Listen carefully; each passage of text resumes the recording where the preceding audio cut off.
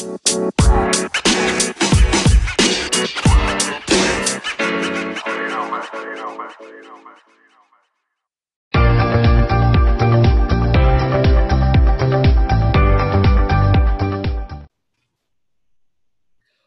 everybody to another session, and today with us we have Jessica and Jess from the Rise Journey. And you're like, Michelle, like, look, they're J&J, they're a powerhouse, and you're going to love them the way I do.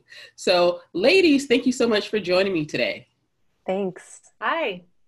So my first question for you is why the title, the name, The Rise Journey?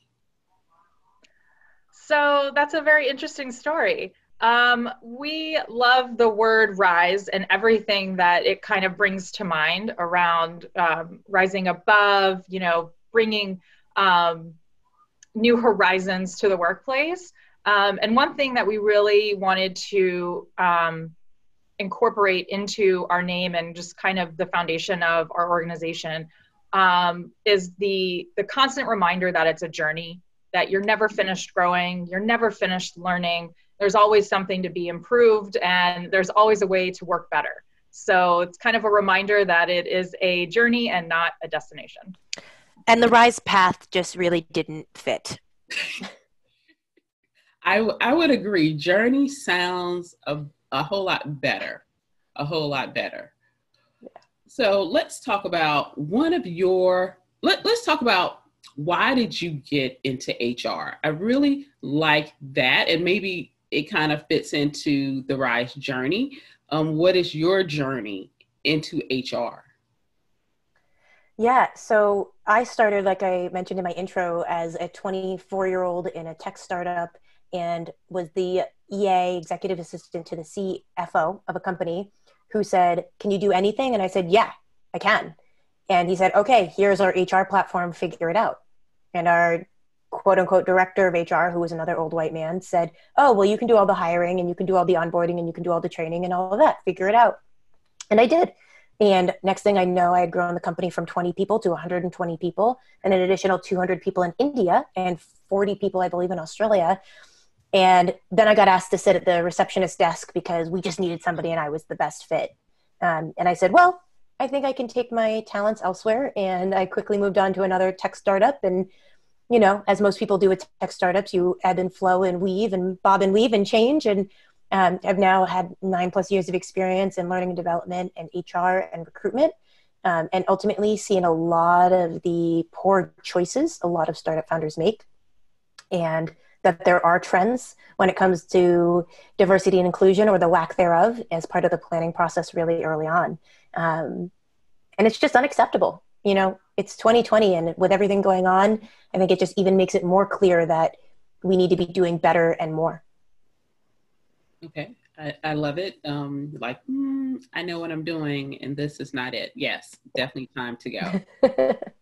So what would you say has been your biggest accomplishment in your career thus far? Jess, you want to take this one? Yeah. I would say, and I'm answering on behalf of both of us for the Rise Journey, I would say our biggest accomplishment is creating something tangible. When we first set out to work in the diversity and inclusion, building community, building better workplaces space, like I said in my intro, it was very hard to figure out what that meant for a smaller or a growing, scaling organization. So we kind of took all of the knowledge that we had acquired from our experience, from classes and training, and we boiled it down to an actual program, things people can do, actual steps you can take. If you are a single founder, or if you are, 2 co-founders or a team of 5, you can work together and take specific steps to make these things happen early on. And that was a real challenge. A lot of DEI, as I'm sure everyone is aware, is very academic. There's a lot of research, there's a lot of numbers, there's a lot of pie in the sky and things that, would be wonderful if. And making that happen at a small scale, making that happen with a small group, is very challenging. And I would say our biggest accomplishment has been really figuring out how to help these organizations and getting them on the right path. Sorry. No, and a huge part of that is, Jess's background isn't HR, it's operations, it's business development, it's, organizational culture. And so coming from my background, mixing with that, Jess and I disagree all the time. We come from opposite ends of the spectrums on 90% of things when it comes to a tactical, when it comes to approaching a strategy, when it comes to our values, we are 100% aligned. When it comes to action-oriented, what we believe that we need to move forward, we align. And no matter where we are in that spectrum, when we start, we always come to the middle. And I think anytime you talk to any founders, like, it's hard. This is a relationship, it's different than my partnership with my boyfriend. This is different than my family relationships, but this takes just as much work. And, there's ebbs and flows and ups and downs, but ultimately Jess and I want to create an organization that we want to see in other organizations. We want to be diverse. We want to be inclusive. We want to promote the right kind of organizational workplace. And that's really hard. And so kind of wrapping all of that up together, is kind of incredible when you think about it. And when you think about any relationship, coming from opposite ends of the spectrum and coming together and then saying, any hard feelings are left and we move forward because that's what it takes. And I love that you have both different experiences from organizations, because those different perspectives bring about what's the best solution. And it's not just one way, because I come from the engineering background and then construction, then a woman of color, so many different intersectionalities plus experiences. So it definitely does make your organization stronger because you both have different experiences just in the workplace. And it helps us cover a number of bases. There'll be times where I'm like, I have no idea what's going on. And Jess is like, oh, I do. Like, I know exactly what's happening and I'm going to do A, B, and C. And I'm like, take that away, Jess. I'll talk to you tomorrow. Like, so that really, it's a huge help because there's so many things. Like, I'm really good at what I do, but there are a lot of things I don't know. And Jess is incredibly good at what she does. And I know there's a lot of things she doesn't know. And like, and bounce and forth. And so really having those different backgrounds and experiences from both professional and personal life has really driven us forward together in a way that I think if we had both come from the same background, we wouldn't have made this much progress. I agree. I absolutely agree. Now, you both talked about culture and the work that is truly required, even in small organizations. We're sitting in the midst of COVID-19. Organizations, let's start with the easy part. Organizations that have good culture where their employees feel they belong, how do they maintain that?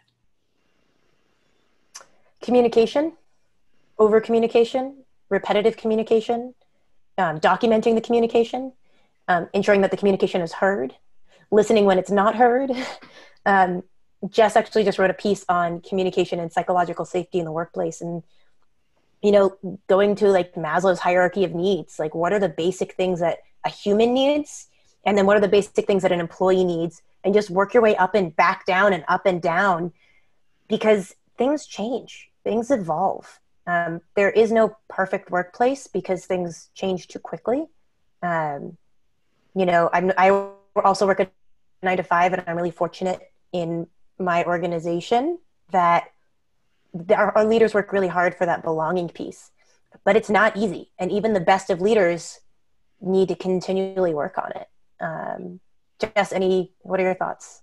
Yeah, I think continuing, to continue to develop a strong culture when, in the midst of, I like to refer to this as just kind of a forced experiment for a lot of people, trying something new. I think there's a lot we're going to learn from it, and there's a lot of mistakes we're going to make. So on the same note of communicating, I think it's so important for managers to be communicating with their teams, for colleagues to be communicating with one another, and for managers to be communicating with individuals. I mean, looking at every single possible cross-section. So your senior leadership hosting a town hall or having an AMA, like whatever that looks like for your organization that kind of fits with what you were doing, pre-time of crisis, will really help, with the consistency. As Jess said, over communicate. you can't go wrong with communicating right now. It might be like, well, I just talked to them about this yesterday. Just do it. Just talk to them. Just reach out. I would also say that I think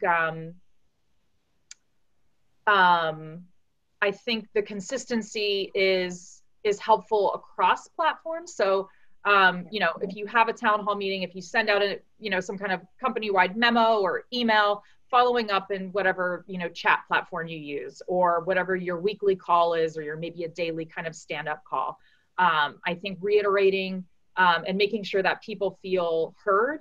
And also, lastly, if you mess up, if you're still learning in this experimental time, just own up immediately and ask for feedback on how you can do better next time. And then if and when you ask for feedback, which should be frequently, Jess and I are both a big advocate of doing engagement surveys in addition to pulse surveys, because those are two different things. Listen, make sure you're seeing that information, make sure you're reading it, you're ingesting it, you're brainstorming it, and then taking action and then communicating on that action. And that last piece is often what gets missed. And people are like, well, nobody listened to me or didn't do anything. And it's like, well, we did, but we didn't communicate what we did and why we did it, and why your feedback is so much more important the next time, because we're going to continue this cycle. I think something that Jess alluded to in hers is also structure, is make sure you create a structure and adhere to it. That consistency is big. And every culture has a different sense of what belonging means. And so ask them, what does it mean to belong here? And say, okay, do you need to create a belonging mission statement or a vision statement? Do you need to add some sense of belonging into your values? Figuring out where you can incorporate it in and why it's important and how it manifests is key. Definitely have to agree. Now, let's talk about some organizations who were not as inclusive. Let's just say they're not. We won't say they're in the midst of changing. Let's just say they're not. What are some things they need to, maybe one or two things they need to be really getting good at right now in the midst of COVID-19? That's tough without knowing an individual organization. I think, again, going back to everybody's different and everything is different. The foundation of everything Jess and I do comes down to purpose, mission, and values. And I would say if you're going to tackle any problem, you go straight to the source. And so one is getting that feedback, finding out what's going on with the employees. Jess and I have been hired on a couple of occasions where the employer says the employees don't trust us as leaders, but we're hoping that they'll trust an independent party. And it usually happens, when we work on those kinds of things, because we do instill a different communication style and consistency and structure. But I think going back to that purpose and mission and values and redefining it if needed, reiterating it, and then building out as needed. And then again, communication, consistency, framework, structure, rinse, repeat, try again, iterate, move forward. Jess, any thoughts? I know.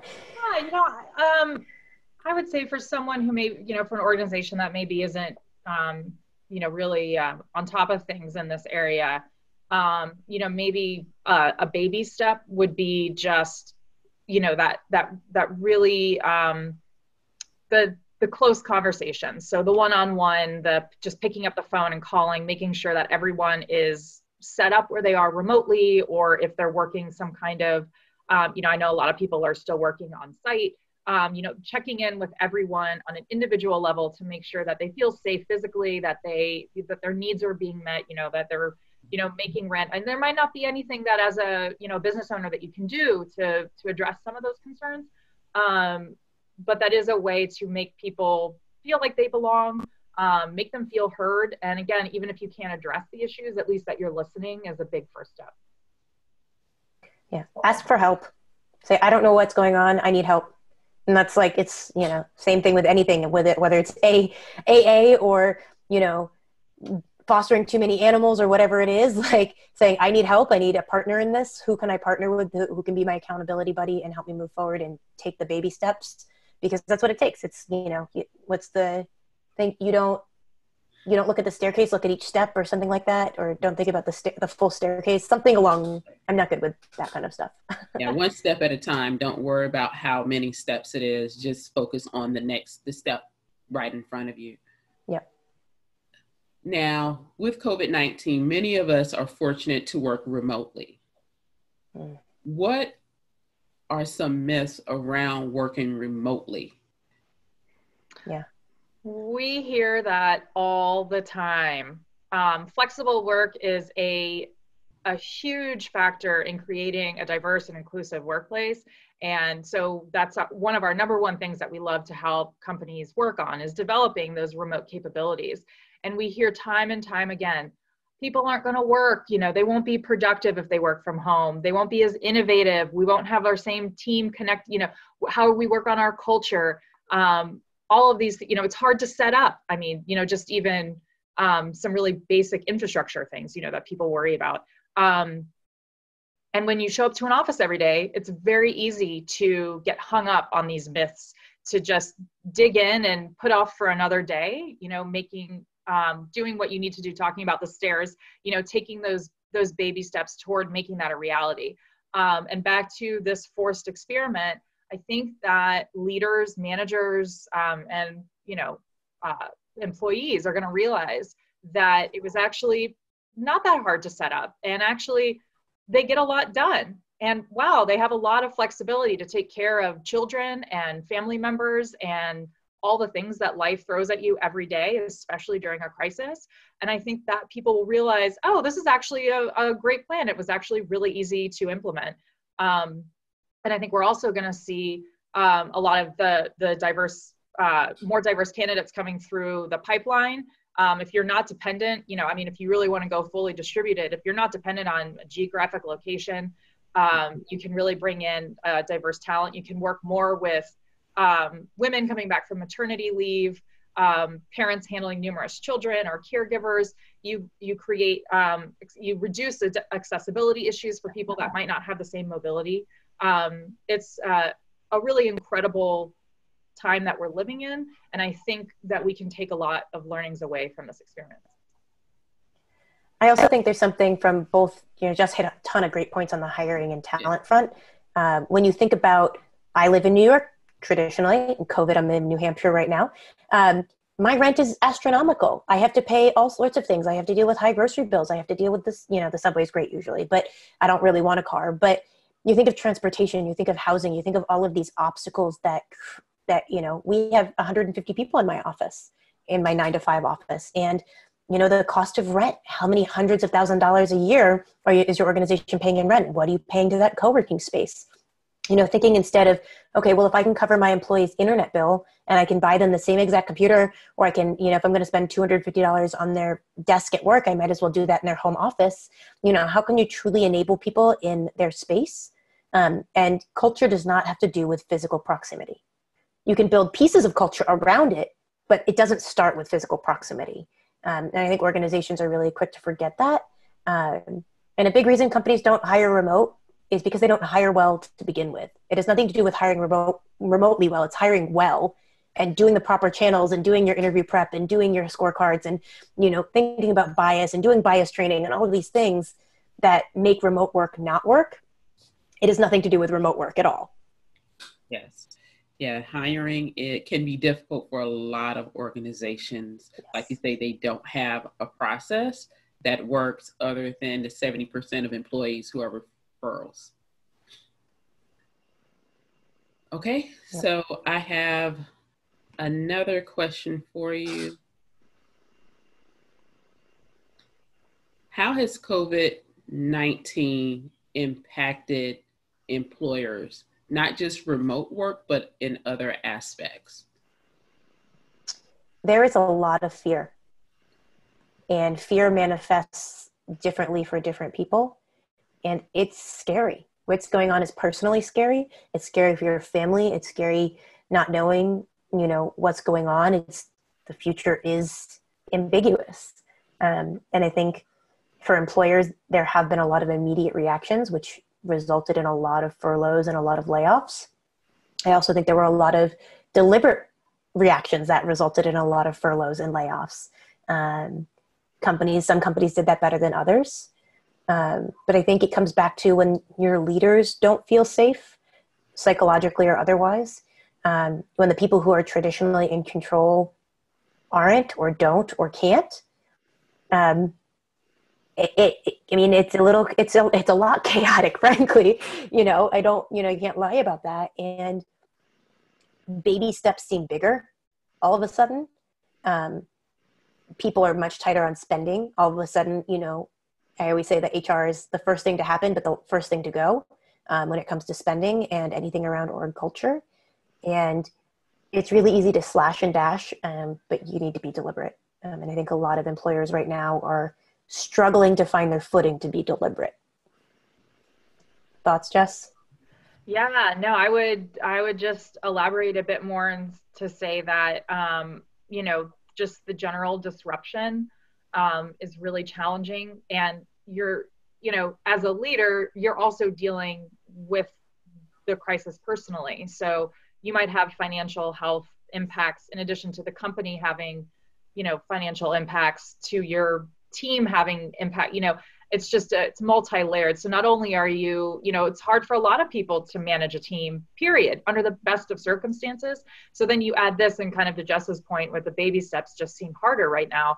Everything is harder. And, we talk about some of the myths around remote work. Well, frankly, this isn't your typical remote work situation.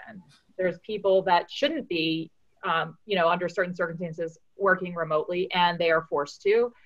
There's people that don't have the same focus and ability to focus right now, given living situations, health situations, financial situations. Nothing about this is normal. And I think there's got to be, as employers are worried and disrupted, they're also wondering, I need more from everyone at a time when it's hard to even do the bare minimum right now. So having that flexibility and understanding where everyone is coming from, where the managers, supporting them to support employees, and back to, full circle back to communication, making sure that everyone's on the same page as best as they can be is really going to help kind of lead out of this crisis. Absolutely. Communication and flexibility. Where do you see DEI 5 years after COVID-19?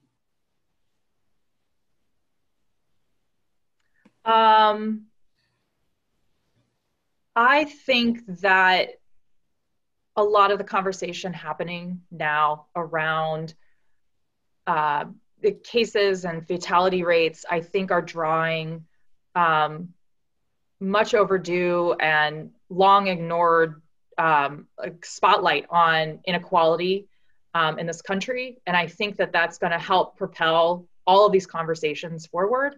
Kind of talking about, myths around remote work, I think we're going to realize that distributed teams are really productive and very manageable and cost effective. And I think that we might see the floodgates opening when it comes to hiring.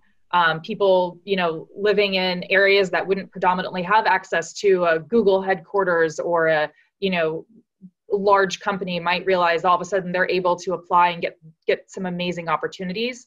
I think we're going to see the tide kind of turning on that. I mean, we've seen remote work becoming more popular, every year, year over year. And I think this is just going to accelerate that. 1,000% for everything Jess said, and especially I'm glad you brought up the inequalities. COVID is forcing us to tackle a lot of issues across the board around diversity, equity, inclusion, and belonging. It's forcing us to rethink healthcare. It's forcing us to rethink mental health care. I read a statistic the other day that the mental health care crisis phone line, the calls were up like 940% from the previous month. I think it's forcing us as individuals as well as leaders to recognize my coworker has 2 kids at home, and now they're expected to be a parent and a caretaker and feeder and teacher and all of these things. I think it's forcing some empathy that we don't want to look at. There's been a lot of things that aren't pretty. Knowing that you have biases, or having to look inside and recognizing you have biases, or, oh, well, they're too busy to do this, and really they're just being a parent or a caretaker or whatever it is. So it's forcing us to really have a deep, long look in the mirror. And literally, because you can't leave the house unless you're covering all the mirrors, And so I hope those continue, and I do think that they will. I also think that COVID is allowing microcosms and micro cultures to evolve, whether it's your neighborhood in Brooklyn, like I see mine on Facebook every day, or towns to really develop, and leaders to pop up where leaders traditionally haven't been. And I really hope that we can encourage micro leaders to macro leaders to keep doing so. I hope we can keep the voices raised strong. I think, where I work for 9 to 5, we have a number of employee resource groups, ERGs, and they are fiercer than ever and more supportive than ever, and are sharing resources in a bigger, better way than I've ever seen them. And they are thriving, and the people in them are ensuring that the people are succeeding. And it is, incredible to be an ally to watch this, to see this grow. And I can't imagine, it might get a little bit calmer, but I can't imagine that strength lessening once you've gone through something like this. So I hope that continues. I hope we can, a rising tide lifts all boats. I think I got that one almost right.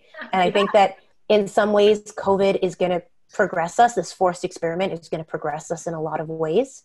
We need to make sure that we stay on it to do it right, to continue looking inward, even when it's tough. And so as long as we can retain some of these skills that we're learning during this difficult time about ourselves and our peers, I hope that DEI isn't a conversation in 5 years. That's my dream, is that we're just like, this shit is just normal.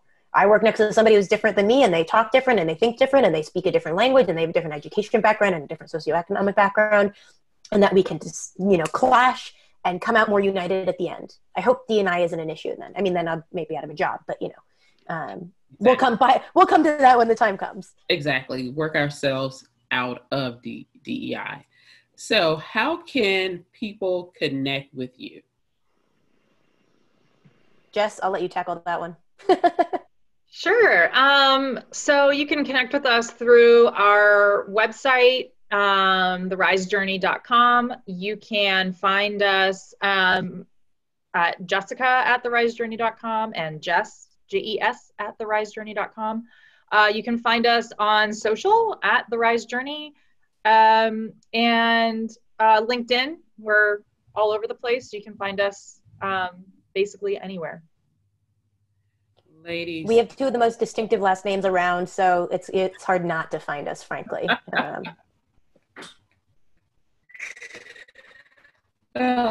Exactly. You like, my first name may be popular, but my last name is not. I love it. I love it. Ladies, thank you so much for joining me.